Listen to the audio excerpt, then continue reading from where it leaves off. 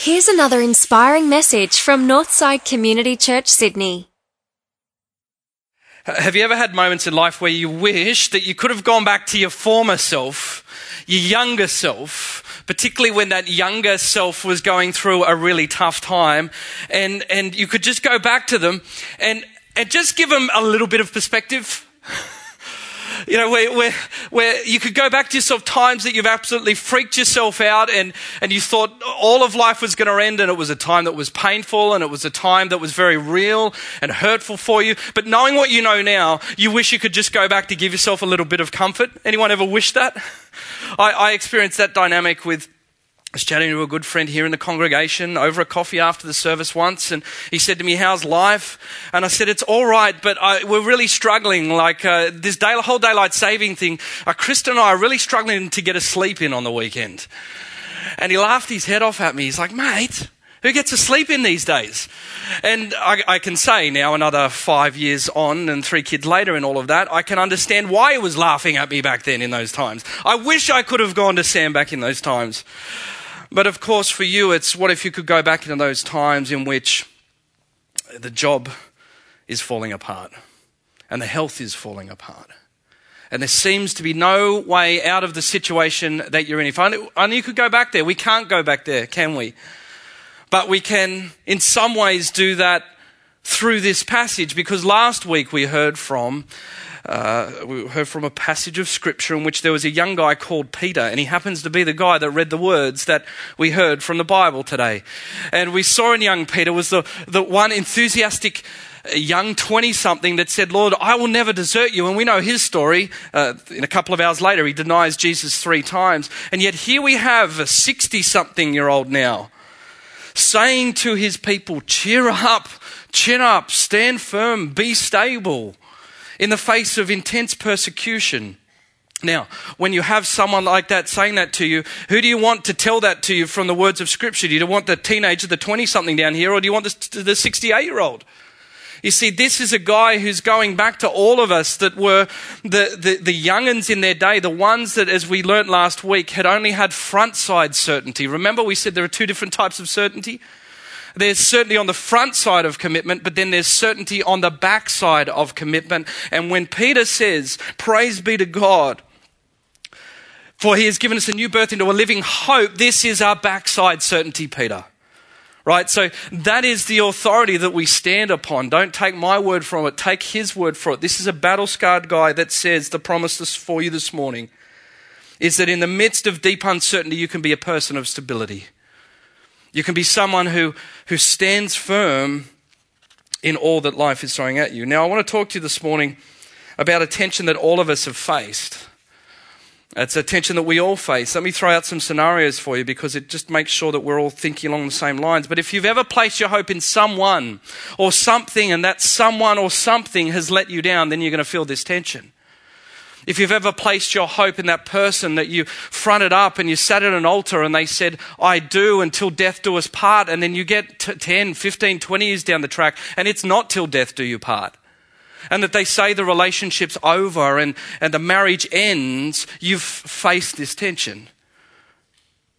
Maybe you've been working your guts out at work. You've gone the extra mile. You've sacrificed time with your family. You've sacrificed time with your leisure. And you're working hard, doing all you can. And then someone else gets that promotion. And the hope is placed in the promotion. The hope is placed in the status. And you've felt this tension.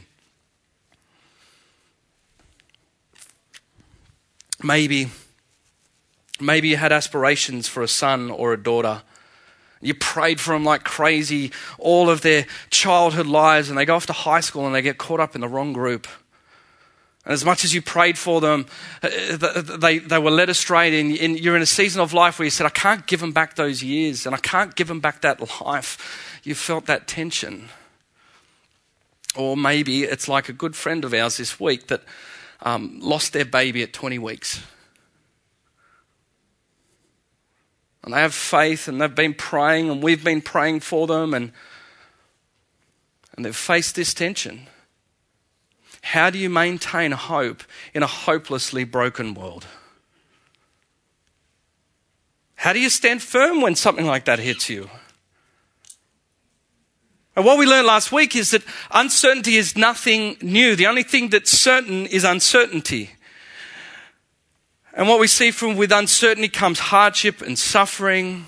And what I'm discovering, we'll see from the word this morning, is that the only way through hardship and suffering, the only pathway is via hope. We see that from great writers like Viktor Frankl, who wrote in his important book, Man Searching for Meaning, out of his experiences as a prisoner in one of the Nazi camps. He writes this: the prisoner who had lost his faith in the future, his future was doomed. With his loss of belief in the future, he also lost his spiritual health and hold. He let himself decline and became subject to mental and physical decay. Usually this happened quite suddenly in the form of a crisis, the symptoms of which were familiar to the experienced camp inmate. Usually it began with a prisoner refusing one morning to get dressed and to wash or to go out on the parade grounds. No entreaties, no blows, no threats had any effect. He just lay there, hardly moving. If this crisis was brought about by an illness, he refused to be taken to the sick bay or to do anything to help himself. He simply gave up. And there he remained, lying in his own excreta, and nothing bothered him anymore. You know, it's almost like hope is necessary for our well-being, right? Absolutely central to our well-being as human beings. Now, as we launch into this discussion about hope, because last week we talked about uncertainty, but we want to talk about hope this morning, and then we'll continue to unpack this for the next couple of weeks. I want to give you a working definition of hope. This is like the sort of gathering together of all of the different definitions I could find from people around the place. So it's a working definition. It's not written somewhere in the Bible. It's a Sam definition. Here's what it is. Hope is the persons or person, the thing or the things that you have centered your life around. I mean, it's a bit like this. It's a bit like this ladder. You thought the OH&S guys just hadn't done their job in packing this stuff away, but this stuff, hope is a bit like this ladder. You see, what we do as human beings is our life is like this ladder, and what we do, more often than not, unconsciously, is that we lean these ladders against some form of wall. Now, it's not a physical wall, of course, but you unconsciously, when you're born, you lean your ladder against mum, or you lean your ladder against dad with the expectation that stuff's going to happen for you. And you see, what happens throughout life is consciously and more often than not unconsciously, you lean your ladder onto varying walls as you go through life. You know you do this. The walls as you grow up, you lean against the walls of your intellectual ability. You lean it against the walls of your ability to attract people and your looks. You lean it against the walls of popularity or your ability to get a scholarship or to be able to move into the right job. We subconsciously do this half the time in our lives. Then what happens is that we realize that it's only when we get to these places in which uncertainty hits and it rattles the ladder a little bit, and we realize as we're walking up the rungs that this stuff's a little bit unstable. It's only at that point that we first suddenly think about this issue of hope. It's only then that we start to wonder whether or not the thing that we have centered our life upon will hold us. You see, what happens unconsciously is we make a decision to lean this ladder of hope onto something or someone that we think is going to fulfill and support our ambitions in life. And we're never aware of it. Even today, coming in today, there's something that you've leaned the ladder of your life against. There is a wall there. And so the question is it going to hold? And what the Bible tells us is that any finite thing, anything in this world, that's what Peter meant in this passage when he talks about this inheritance that will never perish, spoil, or fade. There's a big Old Testament carry through in that illustration there, because the Israelites' inheritance was the land that they were in. It was prone to drought. It was prone to death. And so this inheritance, we realize and they realized, is something that is always fickle and unstable. And so we're all leaning our life, our ladder against a wall somewhere. And the only time that we come to understand that is when we get this feeling, this dynamic that comes into our lives. It's called hopelessness. And what hopelessness is, that's just another word for that time when we feel that the thing we've leaned our ladder against is not going to hold. That The job is not going to hold up. The ability to connect, the relationships that we've got, the attraction, all of those things are not going to hold. They're not going to come through for me. We realize that when we said maybe we're not going to have children when we thought we were going to have children. We realize that when we're 30-something and we're still single and we're like, man, am I ever going to get married? We realize that when nobody's calling or nobody's answering the phone. And so it's only when we experience these things start to shift from us that when we experience the free fall, do we think about hope, right? So that's the worldly definition of hope in there, is to center yourself around someone or something, the persons or the thing, and it's inherently unstable. The biblical definition of hope, this living hope that Peter talks about in this passage, is something much more than just that, that feeling of it's actually a feeling of uncertainty. It's I hope that this will happen. It's I hope that Daniel Ricciardo will come back from 10th place after crashing out and win the Grand Prix this afternoon. That's the sort of worldly hope, right, that we talk about. But biblical hope is so much more different to that. In fact, Don Carson, the theologian, says in the Bible, hope has the same anticipatory function as the word has in English, but without any necessary connection with certainty or doubt. So there are some hopes in the Bible that are uncertain. The context demonstrates that. But the Bible is quite prepared to talk about a certain hope, which English just doesn't make any sense. In other words, the biblical hope, when he says that we've been given a new birth through the resurrection of our Lord Jesus Christ, this hope that we have from this word here is this: it's an assured conviction of the victory of God. Christians live with this assured conviction of the victory of God. Every time I read through this and I'm downcast and I'm wondering where life is going and where the world's going and what's happening in politics and all of that. Last time I read this book, I don't know, I got up to the end. Here it is in here. I'll translate it for you. We win. We win. It's an assured conviction. But we know in our present behaviors that we struggle with that, right? We struggle with it in the same way. I'll tell you how this assured conviction happens. Have you ever seen a really scary movie that you've seen ages ago and it was so long ago that you don't quite know how it ends?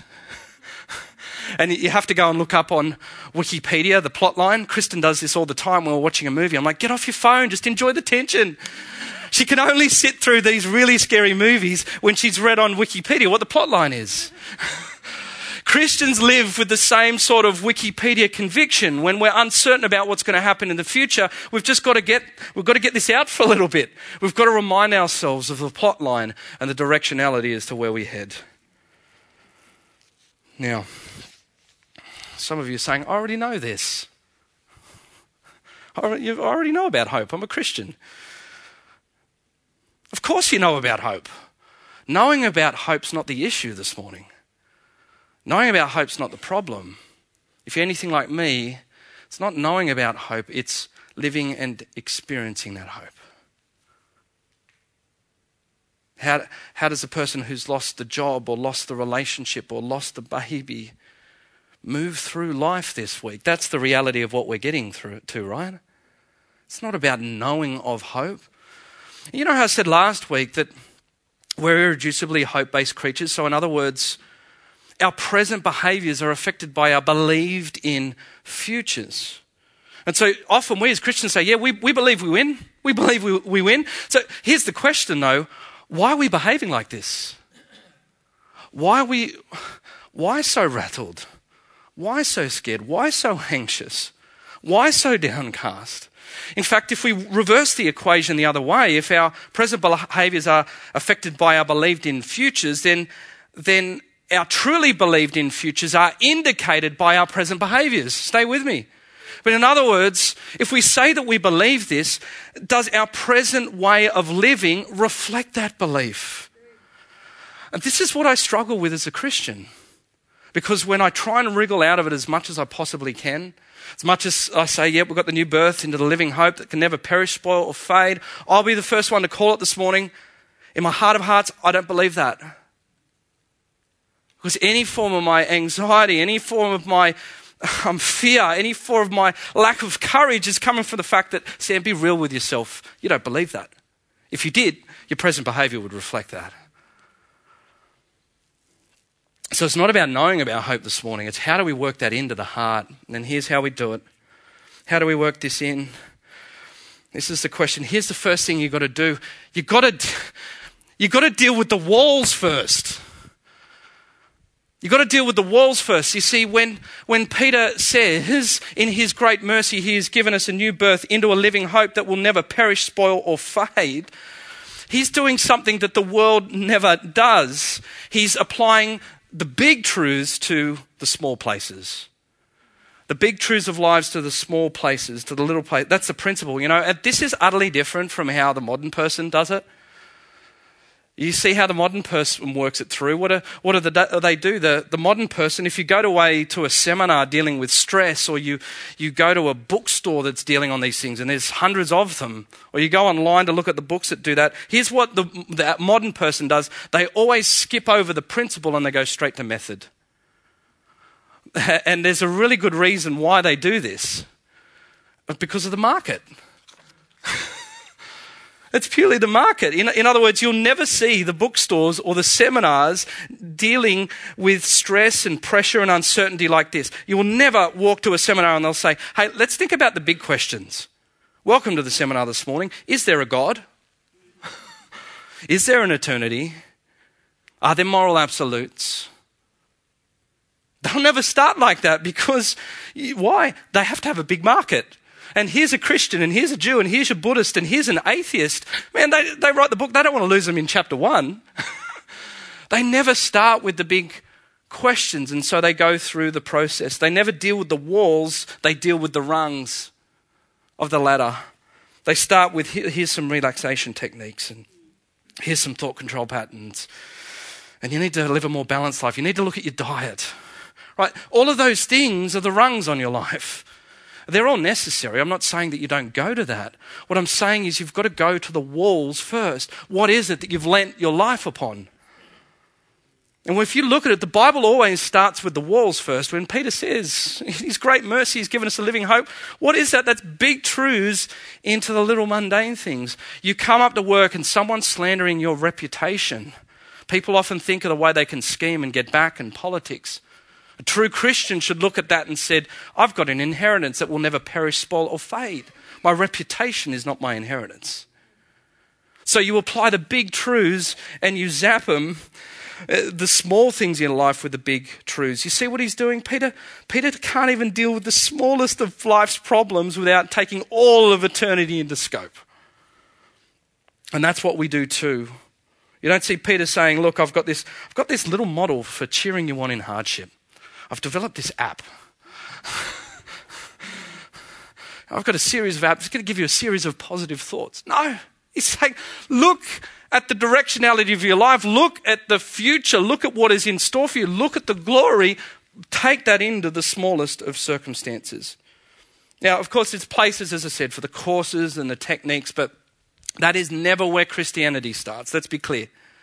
Christianity always starts with the big truths and then works down into your life. And so that's what Peter's saying. He's saying practically to you this morning, you're worried, you're anxious, you're downcast. Brothers, sisters, look at the big picture. You're not meant for here. You're not citizens of here. This is transient. He's saying to you, you will still be aware of your being in 50 billion years' time. How is this bad year going to look like in comparison to that? Now, that may not be an adequate answer. We're going to get to that in a second. But here's the point. He deals with the walls and not the rungs. That makes sense? So someone says, well, that's intense. Whoa, okay. Yeah, but it works. You see these people, they stood firm. There was stability. We're here because this worked. Intense persecution and hardship.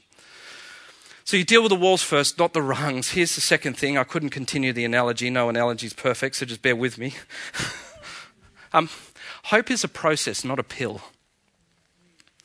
I don't know about you, but whenever you talk to a friend who's exploring Christianity, maybe you're doing that this morning. I feel people come in and they come into a moment like this and they say, will this work for me? Will this work for me? Now, what do they really want in that? Again, in some ways, they're leaning their ladder up against a wall, but it's not the wall that we call Christianity. They want a solution, a quick solution for their life. They want something like that magic spray in football. The anesthetic spray that you just put on your knee when you've corked your thigh. They just want to, this life's hurt, I just get it all over the leg and just numb it for a little bit, right? And Peter says this is not how it happens. Very, very differently. Verse 6, in this you greatly rejoice, though now, for a little while, you may have had to suffer grief in all kinds of trials. These have come so that the proven genuineness of your faith, of greater worth than gold, which perishes even though refined by the fire, may result in praise, glory, and honor when Christ is revealed. What he's saying is that the only way that this hope that we talk of is going to work its way from your head down into your heart is through this process, and it's the process of uncertainty. It'll only happen when the troubles hit. It'll only happen when the suffering hits. It'll only happen when the hard times hit, and you've got to wrestle this out. The great promise that we have from this is, the two words there for the suffering and rejoicing, they're both present tense. This is off the charts for the modern person. What he's not saying is, oh guys, look, just bet in now because in 50 billion years' time, you're not going to remember this. Like Sam said, don't do that. Well, do that. Think of the perspective. But what he's really saying is, it's not a matter of just hanging in now until you get to heaven, because it's though you suffer now, present tense, but he also says though you rejoice now, present tense. So in other words, there's a dynamic here in Christianity that allows the suffering and the rejoicing to happen at exactly the same time. The living hope that he's talking about, it works its way in. And so what he's saying is that it's got to be a process, not a pill that you take. When he says these hardships have come so that you might be refined by the fire, what he's saying simply is, the simple fact is, you don't get zapped into the side effects of hope.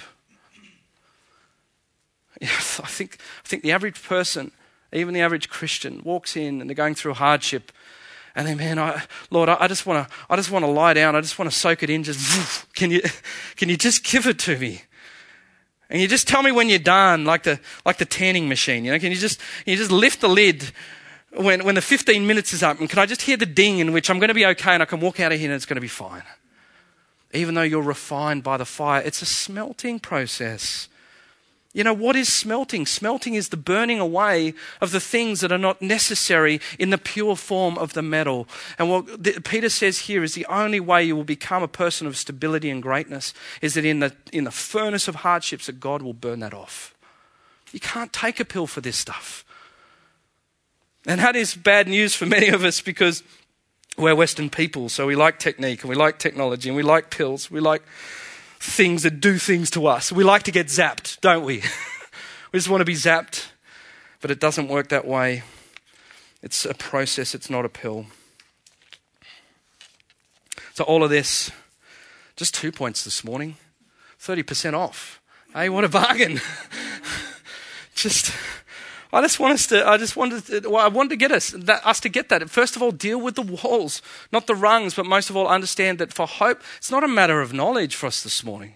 We all know. It's a matter of working it in from the head to the heart. We understand this, of course, isn't it? Come Monday, we're going to go in there. By Monday, all the problems are gone, right? We heard the sermon yesterday. We slept on it. Gone. Right? We're cool. Maybe even by Wednesday. I'll give you a little bit of leeway. It's done. We know it doesn't work that way. And here's fundamentally how all of the stuff that we've talked about this morning will not work unless there is this one thing. And the one thing that you've got to do, fundamentally, it's the one thing that every Christian has done. But at some point, somewhere in your life, at some time, you've got to shift the ladder to a different wall. And you've got to put the ladder onto a wall that you know will always be stable. A wall that you know is not a finite thing. A wall that you know will not move and will not budge even in the midst of all of the trials that you will face. Something that will stand firm. Because the only way that you will be able to maintain this hope is to realize that whatever you have placed your hope in, whatever that wall is that you've leaned your life against, will determine whether you remain hopeful in a hopelessly broken world. Peter talks about it in far less dramatic terms, at least for entertainment's value, but it is a pretty dramatic process. He says, he has given us, by his great mercy, a new birth. This is so dramatic, this is so drastic in our lives that when you do this and you place that trust into God, it's like being born again. A new life, a new start. And so all I ask you this morning is, where are you leaning your ladder? What is it really leaning on? Maybe some of you got a bit of the death wobbles in life this morning, and this is a great opportunity as we head towards a time of ministry to reflect on where that is. Will this thing hold? Where have you centered your expectations? And if they're anywhere other than in a relationship with God, that is a hope that will eventually disappoint. This stuff doesn't hold up. And the only way to maintain your hope in the long run is to move that ladder onto the wall that is God. And what I love in the person of Jesus Christ is we see a guy that's willing to swallow his own medicine. This is a guy who copped life in the face. Some of you are saying this morning, man, you don't know what I'm going through. You don't know what I'm dealing with. You don't know what I have to endure. Yeah, well, you're right, I don't know, but he does. And he copped life in the face full on. And yet he endured, and he too was stable in the midst of this. He understands that. And so the challenge for you and I this morning is just to keep our hands open in trust to him, to say, Lord, I don't know what will hit me. I don't know whether I'll get through what has hit me this morning, but I will trust you. And I'm convinced that I've leaned the ladder of my life against you and that you will not move in all of this. Look, uncertainty is nothing new. And with uncertainty comes hardship and suffering. And the only way that I can see us getting through hardship and suffering is through hope. There's something necessary in that for us. And so as you go home tonight, in those quiet moments when all the busyness of the day is gone, all the things that therapeutically distract you in some way have faded away. What will that be for you? My prayer for me and my family and the kids and for all of us is that when we come to that point and we think about that tonight, and that as the walls start shaking and the ladders start shaking, we would be reminded that we were never supposed to put the ladder there anyway. Let's pray. Well, thanks for tuning in. If you'd like to find out more about Northside, visit northsidechurch.org.au.